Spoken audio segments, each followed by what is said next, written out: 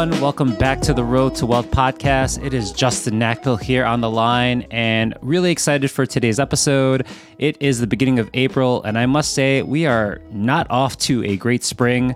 We are actually experiencing snow here in the Chicagoland area. But without further ado, I am super excited about today's episode. I have the opportunity to connect with Douglas Bonaparte, the CEO of Bonafide Wealth. You may know him from Twitter or on social media, but we talk through the evolution of the financial advisor. And he really talks through how we bring relevancy to our changing generation and demographic, as well as how we talk through how we build into wealth accumulation. We touch on a number of different things, such as traditional investments, and also how we also shift to accepting assets like cryptocurrency, Bitcoin, and DeFi. I really enjoyed this episode, and if you feel that you loved it as well, feel free to share it out on social media to a friend and tag me. I would like to thank Doug for coming on today's podcast, and it would mean a lot to me if you leave a rating and review on your podcast player. And without further ado, let's shift to my conversation with Doug Bonaparte.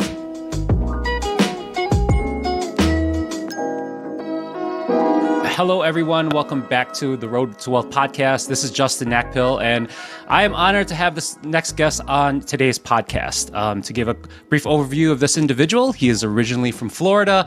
He's had a passion of personal finance from the beginning, growing in the industry amongst his father in the wealth management business. He is also co-author of a book called The Millennial Money Fix. He is president and founder of the financial firm Bonafide Wealth in Manhattan, in New York City.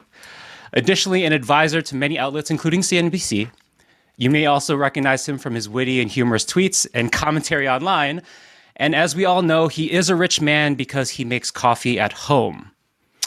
But more importantly, he is rich because he is a husband and father of two girls, similar to me, but for me, boys. I would like, without further ado, I'd like to give a warm welcome to Mr. Doug Bonaparte to the Road to Wealth podcast. Hey, well, quite the intro. Hopefully I can follow suit on all that. Thanks for having me.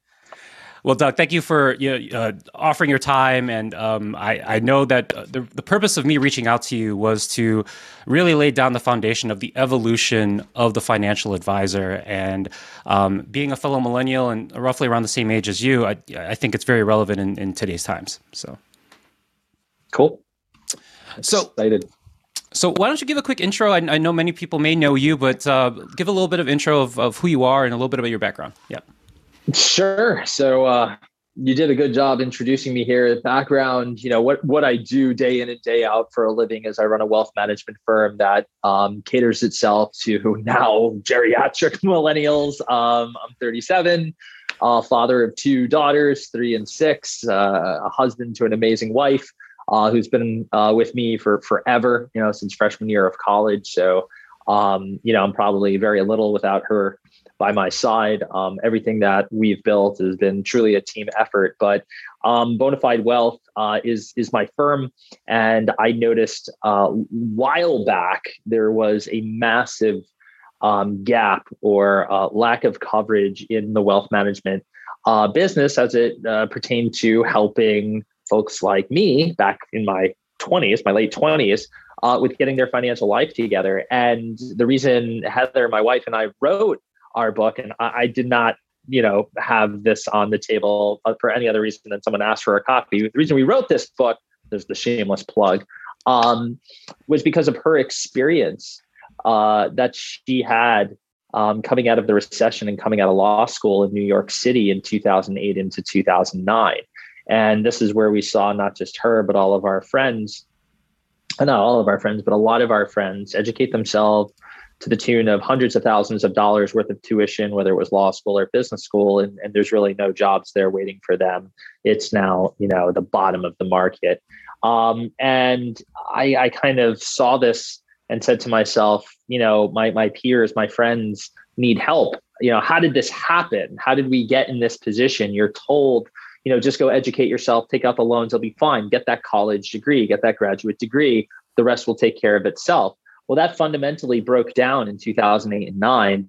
And you had young professionals, people just getting their professional careers going, significantly delayed and encumbered with the debt that they had. They still had to make these payments on these rather large debt loads. And yeah, this is, very much a New York City, Northeast kind of thing going on here, but it existed throughout the country in relative terms. And there I was sitting in business school at NYU at night, thinking, how am I going to grow a wealth management practice? I started with my father when I was 19 and got 4 years of training throughout all of college before I decided leaving, his practice and going out on my own and seeing if I could make it, and really just wanting to be with Heather as well in New York City. So I went from Florida to there and showed up in 2008 and 2009, where this whole thing kind of all started. And I had the epiphany that, look, we can help our peers today. And these are the people we want to be investing in. I had this idea, let's flip what the industry or the wealth management profession is doing on its head. They're interested in getting people's dollars to invest. I became interested in investing with people so they could get dollars. And I knew if I was able to do that, I would be able to build a practice on clients I wanted to work with that were going to be super successful, that would be loyal to me for being there at the very beginning, right? When no one else would probably look at them or want to help them. And I just went with that. I literally built an entire practice and marketed around that. And it paid off. I obviously there's a lot that went into that. I figured a mainstream media strategy. This is like just when social media and marketing and internet side of things for almost, stumbling across Gary Vee for the first time, like 7 years ago. I'm like, oh my God, all I got to do is create some memes and, I'm going to make it. Little did I know I'd actually be creating memes and shit posting on Twitter to like hundreds of thousands of people. That never really, I took a more serious approach with the financial empowerment angle and, these platitudes, and it was kind of working, but my real mark was the fact that I was in Manhattan and could reach out. Our local news was the national news. So I was able to grassroots effort, build relationships with editors and producers and financial writers, and had a niche that, today isn't really all that niche-y, but working with millennials or saying you're a financial advisor that just wants to work with millennials 7 years ago was just as cringy then as it is now. But in that cringe was a real opportunity to do something that nobody else was doing. And I got to play a game that nobody else was doing and build an entire practice and brand and reputation around that. No, I love that. And, we obviously see the memes. And I think in today's millennial and Gen Z language, that's the only way you should be communicating, I feel like, with many of our peers out there. Talk a little bit about those early days, because I know listening to your story, I know that, you grew up around your father who was in the wealth management business. And what drew you to, connecting those dots and doing it yourself? Yeah. I got to give him some credit here. I've told this story many times, and it always goes back to probably having too much fun at the University of Florida and really, growing it out and being in a fraternity and doing all of that. We caught 3 national championships in our last 3 semesters. So the entire time was just one real big, crazy party. I, met my future wife there, Heather, and I, have been together throughout that entire experience, which was a very grounding experience to have alongside of all the fun that we were having. So I kind of got the best of both worlds and got to be somewhat even keeled despite what we were doing for fun there. And, as it pertains to my dad, I owe him a lot for, it was after my freshman year. He's like, what are you doing this summer? And I said, I'm going to stay at school because this place is great. I'll just take some courses and credits. He's like, well, why don't you take your Series 7, see if you like what I do or have any interest in the securities or financial advice field. And it really all just started with passing an exam, right? I think most people going into finance need to go take their general securities license or their 65 or whatever angle you're going down. And I went home after my freshman year of college and found a Series 7 manual on my bed. And he said, see if you can knock it out before you go back to school for the second half of the summer. So I went out to the pool every day, got some sun, and studied, and nothing different than what I was doing for the past 18 years of my life, which is going to school and studying and taking tests. So whatever. And I like passed, like, I think you needed a 70%, and it's exactly what I got. And I went back my sophomore year or that summer, with a general securities license, which is pretty cool to think about it at 19, passing that exam. I had no idea what to do with it. Like that's all it was. Right. And as I think he got upset. I then didn't go take the other exams I needed to take like right after. He would have felt like, cool, this is working. Let's go. He's like, I'm like, no, Dad, I'm going back to school. Like I'm still a 19-year-old college kid. And then I started working with him throughout my entire college experience. So like I was a full-time college student, as well as learning how to run a wealth management practice. I was learning about the business, sitting in client meetings to the extent I could. He would somewhat move his practice up to North Florida. Never asked him to do that. A little strange experience there, but again, to equip me with 4 years of real practical business know-how specifically to wealth management is an edge that I gained, and will again forever be grateful for. After college, living at home and working with a parent, it was just too much. I, had Heather in New York going to law school, had no idea how I would get there. And I just remember taking dinners up in my room to like go study the CFP. I wanted nothing to do with sitting down at the dinner table with my family after having worked with my father. And it got to the point where something had to change. And he's a very loving dad. So he noticed that, look, son, you want to stick around here, or you want to go New York City and chase some of your dreams here. And with that kind of like nod of permission, I was like, I'm out.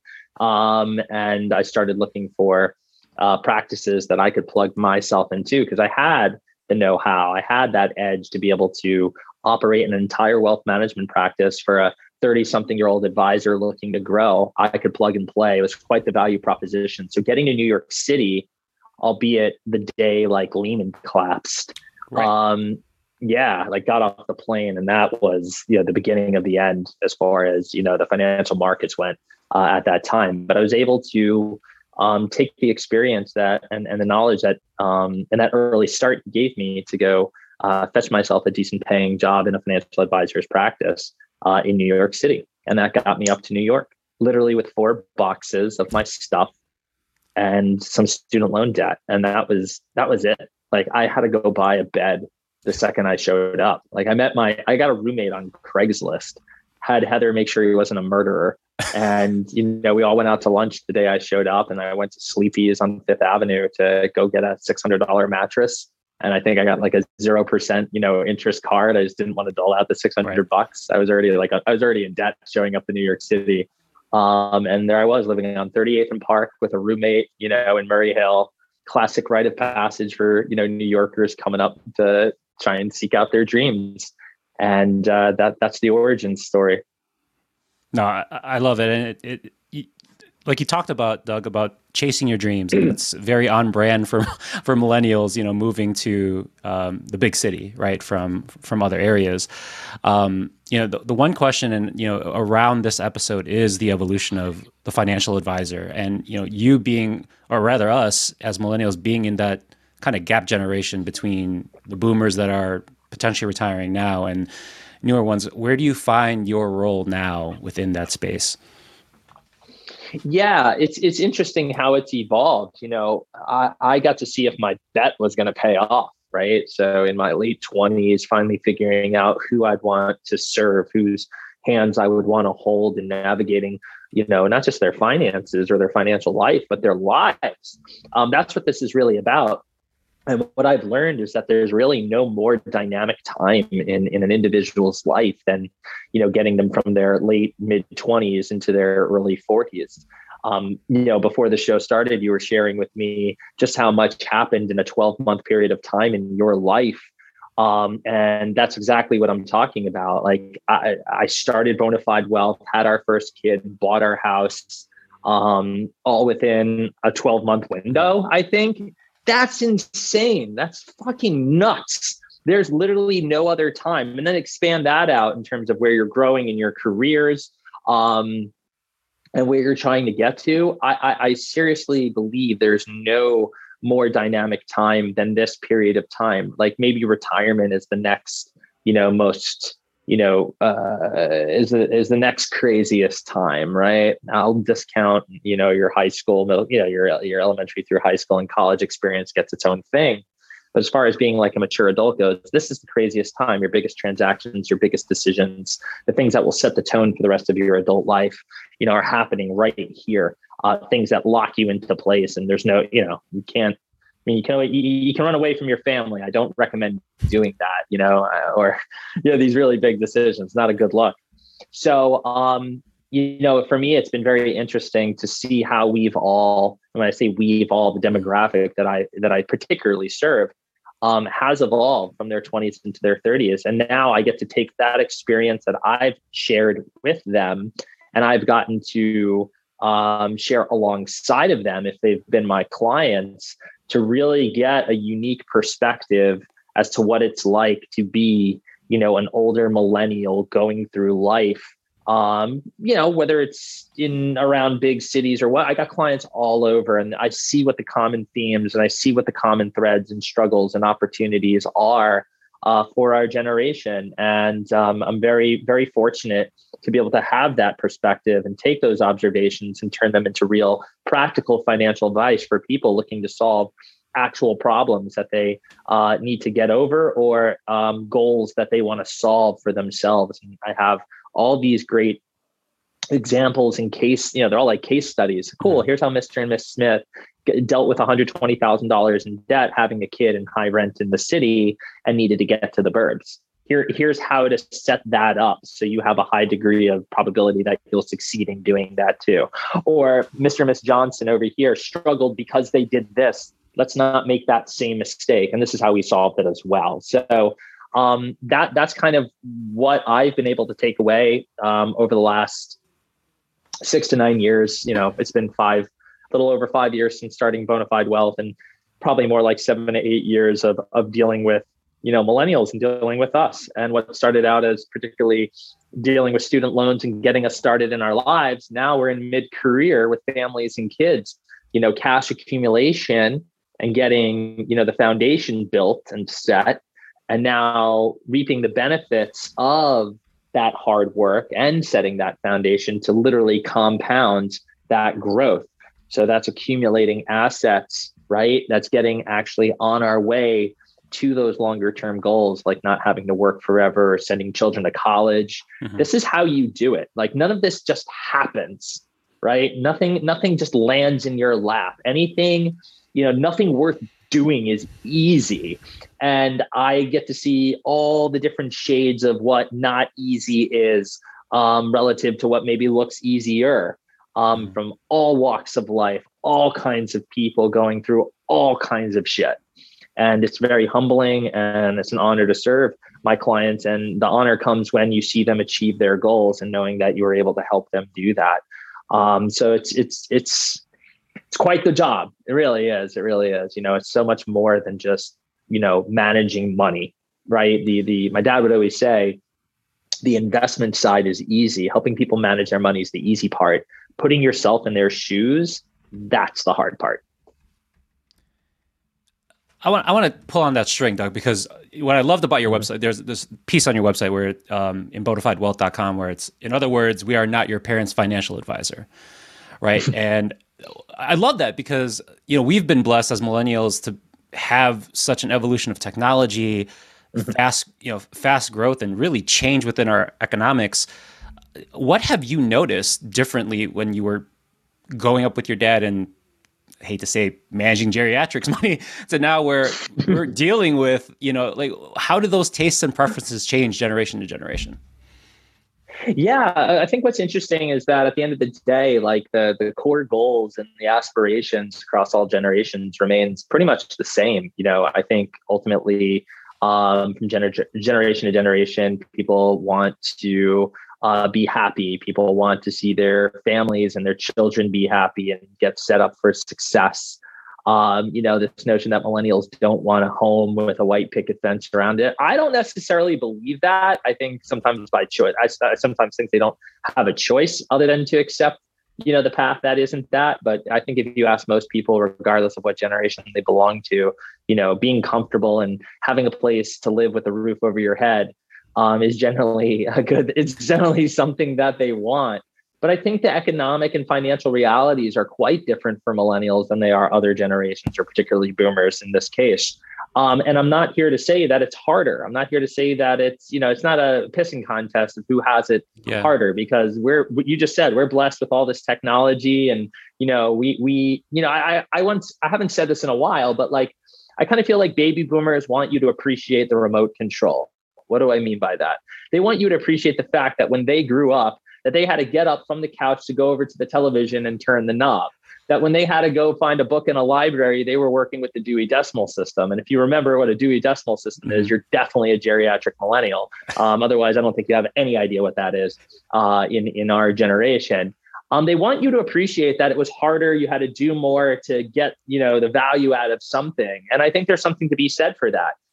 At the same time, I think millennials want boomers to appreciate, like, okay, I can respect that, but you also need to respect that I have a supercomputer in my hand and I can multitask and I can do it differently and be just as productive. And I don't need to do it the way that you did it, because there's better ways today. And you see that show up in management a lot.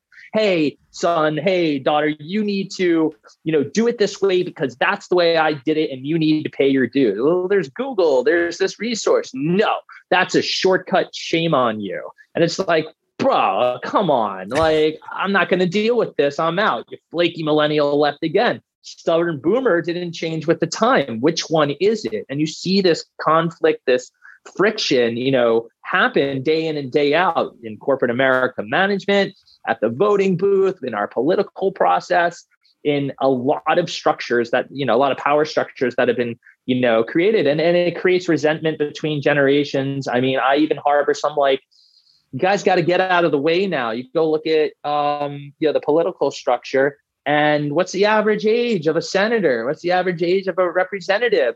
You got CEOs of tech companies coming to Capitol Hill and they're being asked questions that are mind-blowingly stupid to be asking, Mark or Jack or whoever is talking. And it's just like, oh my God, this is how policy is being created.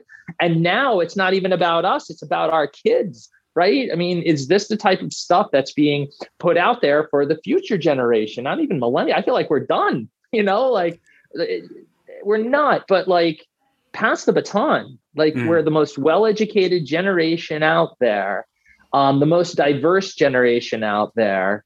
And this is what, this is somewhat of an American dream type thing. Set us loose, see what we can do. Why are you guys still holding the, you're still raiding the coffers here? It's enough. So that's a little diatribe along those lines of where I see friction show up in a number of places.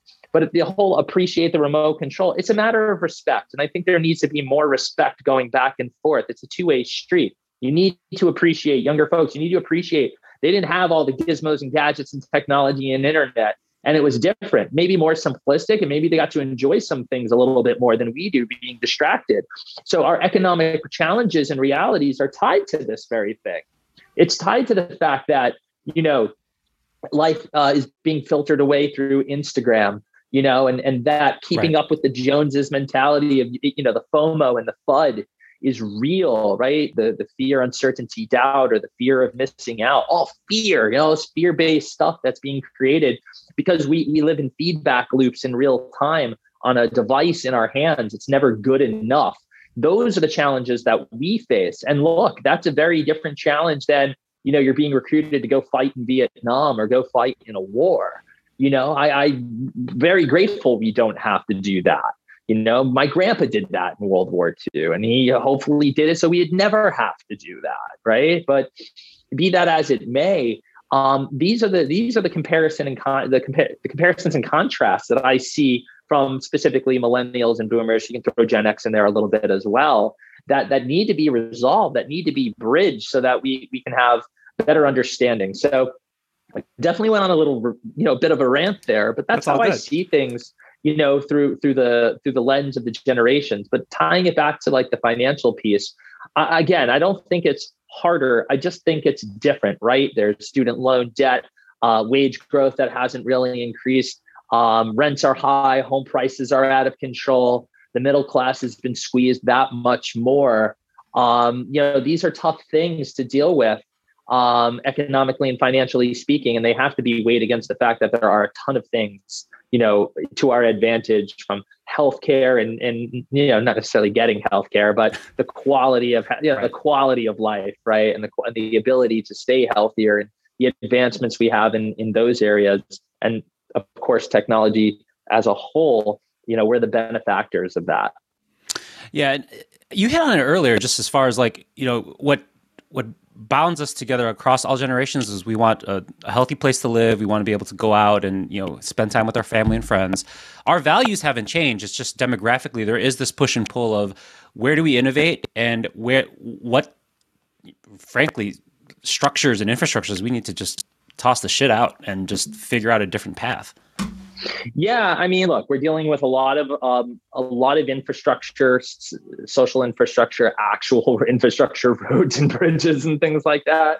That it's going to be our generation's job to fix. I'm very disappointed that we've been eroding this so far down that literally bridges collapse into rivers, costing people their lives. That our political system doesn't match the voice and sentiment of the people that are going to be coming into power. It's Gen X and millennials' time to take the baton and shape a world for the better. And we're not getting that chance at the particular moment, and it's very frustrating.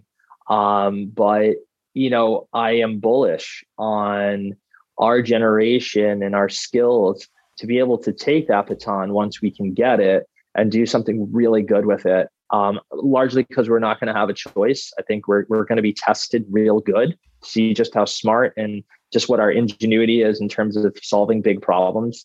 Otherwise, we're going to kick them down the road, and there's going to be more trouble waiting for us when we're older, and in our later ages, and bigger problems for our children to solve. And I'd like to know that we can get ahead of that.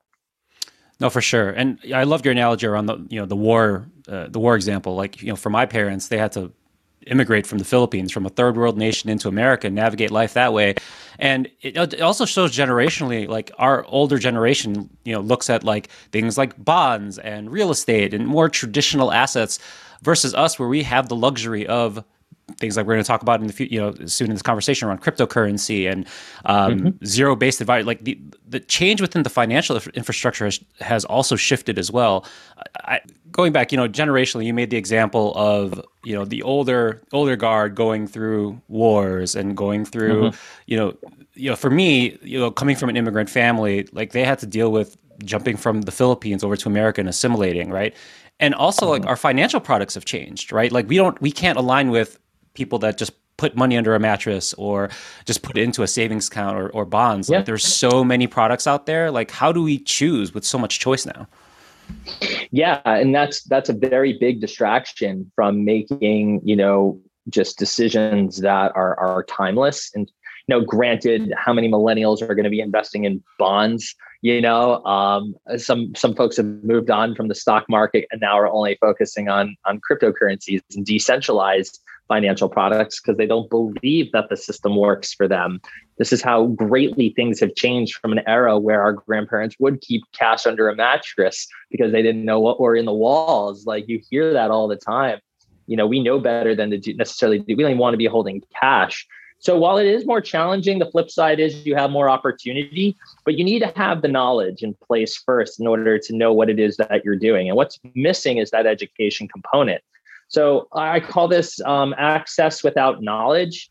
So having access to stuff that you don't know about, but sounds good because someone on Twitter is saying it's great, or you watch an influencer on YouTube, promote it, that could be precarious in terms of actually, doing that thing. Because if you were knowledgeable beforehand, you would know if what they're trying to shill you is junk versus, hey, maybe I should consider putting some money at play here. And that opens a whole, box of when is the right time to be investing in the first place. But you can still hold true to, timeless strategies of, dollar cost averaging in, getting let me back up what that even means. It's just regularly saving and investing, building the good habits that you need to survive in today's financial world. Those things have never changed. Spend less than you make. Be consistent in taking that difference and either saving it for your cash needs, and then understanding when you need to stop saving cash because that's not going to help you grow your wealth, and start making investments in things that appreciate. These are fundamentals. These haven't changed regardless of the products that are out there. You can still invest in the S&P 500. You can still invest in major indices. And that's what's going to be right for 99% of people. It's getting the discipline and the knowledge in place first that separates really the winners from the losers. Imagine being given the keys to a car without the driver's license, or being given a license to drive without actually having studied the test or getting experience on the road. You know what's going to happen. You're going to get in the car, you're going to drive real fast, and you're going to crash the thing or get into an accident. So that's knowledge without, access without knowledge.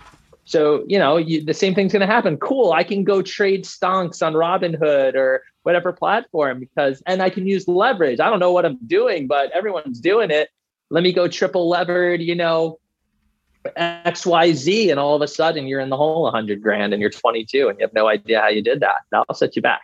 You didn't even get a college education for that. It's one thing to be back 100 grand because you got a degree. It's another thing because you YOLO'd some meme stocks.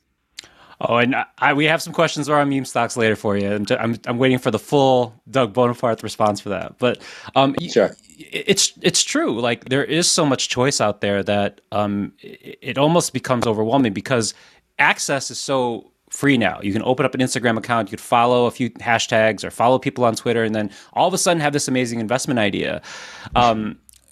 Where in the traditional sense, because we have this sound, you talked about access. For those that need that access, where do you guide that? Like your normal millennial or normal Gen Z are coming out of college, where do they start? Yeah. I mean, I could plug the book and say, just go read my book, but I'm not going to do that. Yeah. It will give you a guide as to what to do in terms of picking out schools all the way to, settling down and marrying. What you need to focus on are the foundational pieces. And these are on you. Like, these are on you. Have to do this. Look, you can farm a lot of it out to technology or, applications that do budget for you and track your expenses. I don't care if you use tools to help you with this. That's fine.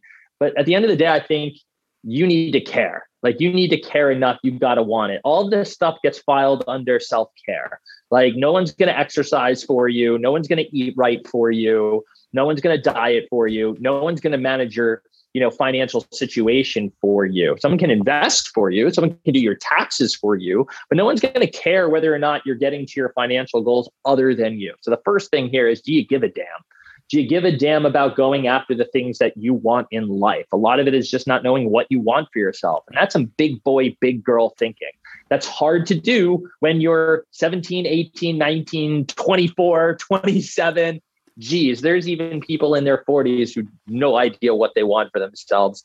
And that's going to make it very difficult to plan to do anything, whether it's save or invest. So first, take control and have a desire to take control of your financial life. And that starts by understanding how money comes in and out of your life, right? What do you need to be comfortable? What does that leave you in terms of money to save or invest? And do you know what you're saving and investing towards? Right. I can say this effortlessly, but it's hard to do if you've never done it before. And that means, look, you don't need to read a book in order to say, hey, where has my money been going every month? What have I been spending my money on? Because I'm not able to save or do the things that I want to do outside of that in terms of focus on my long-term goals. I'm doing everything I want to do in the short term, in the here and now. So if you're having this idea, like, I got to do something for myself in the future, by the way, if you're not having that thought, what's wrong? What's going on? So that's kind of really where it all starts. The desire to want things for yourself and create and figure out how you're going to get there and where your financial resources are going. That's a lot. So if you're asking me what the first step is, it's right there. And that can take a considerable amount of time, depending on where you are in your life. This is going to be particularly harder for, younger people going into college, fresh out of college, didn't go to college in their early 20s. Hopefully it becomes a little easier as you learn more about yourself and experience life a little bit more into your 30s, right? The sooner you can get to it, the better, of course. Yeah. And, one of the reasons too, I reached out to Doug was, last year there was this recent Wall Street Journal article about, millennials and financial advisors. And I think the title was, thanks for the round of golf, but hell no, you're not going to manage my money. Where do you feel, Doug, that more traditional legacy? I remember that article. Yeah, exactly. So I'm curious your thoughts there, just because, us as millennials, we've talked about access, we've talked about having the knowledge, but we have, I'm sorry to say, some guy in a Brooks Brothers suit, hate to stereotype here, that wants to manage your money and put you in a high index, insurance product, or, more of the traditional sense. Like, what are your thoughts there? Yeah, I think that's, a function of the profession and the industry as to what its roots are. Transactional, broker based, make a sale. And a lot of that culture to this day exists in the vast majority of wealth management. The notion of the fee only or advice only advisor and the fiduciary, the person who's looking out for your best interests and has to and is obligated to do that, is relatively new in comparison to your stockbroker, your insurance salesman, who's just trying to get the next sale and next commission in the door. And, we're doing a good job getting away from that, whether it's through fee-based ways of making money, meaning charging a percent. I don't think that quite gets you there. I think what does is working with certified financial planners or people who understand the financial planning process and want to understand your financial life and provide real actionable advice and, recommendations that get you closer to your financial goals. And if then you want to do investment management with them, you can, and it's an option. That's how I've set it up at my firm. Advice first, planning first, everything else second, which is really just investment advice. Some folks do the insurance piece too. We did that for a long time. Don't do that anymore for better marketing reasons and less conflicts. So I think the profession is still growing out of, those brokerage sales type, that sales type era into something that needs to be more relationship based. And look, you're talking about financial institutions that have been around for, 80 to 100 years that are, multi-billion dollar organizations with tens of thousands of employees responsible for shareholders. A lot of times it's difficult to say, hey, look, we need to completely rethink our wealth management business and our wealth management arm. Hey, let's go tell the shareholders they're going to get 30 cents less a share because of this decision here today. That's sometimes a very unpopular thing to do because, you want to return as much value as soon as possible. If you're a shareholder, if you're a shareholder or you're running a big company like that, I think you're seeing things move a lot faster in your independent, registered investment advisors or independent financial advisory practices because they're a lot more nimble. You can right those ships and turn those ships a lot faster than your JP Morgans and, UBSs of the world where, even you give Morgan Stanley credit. They're like, we're not going to, do cold calling anymore. That I was like, wow, that is a bold decision. That is the right decision and a bold decision to be making when we think about the future of your wealth management business. So there's some proof in the pudding as to, the bigger players, the big dogs are starting to see it the way that I see it and many others see it as far as what the future of the profession looks like.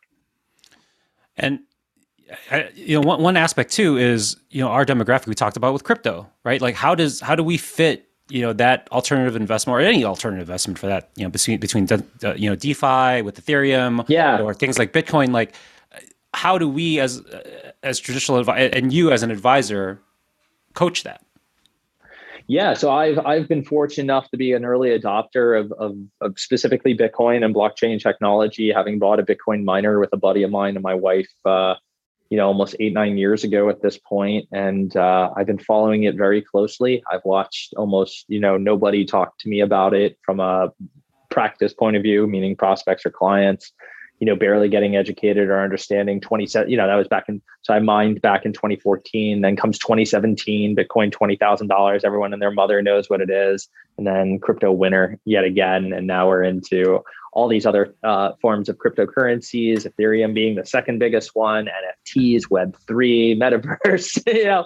It seems that just in the last, year or two, it's really exponentially gotten into, you just had yesterday, not to timestamp the podcast here. You had the president of the free world of the United States, talk about creating a crypto council in the U.S. development. What? You have the president of the United States talking about crypto?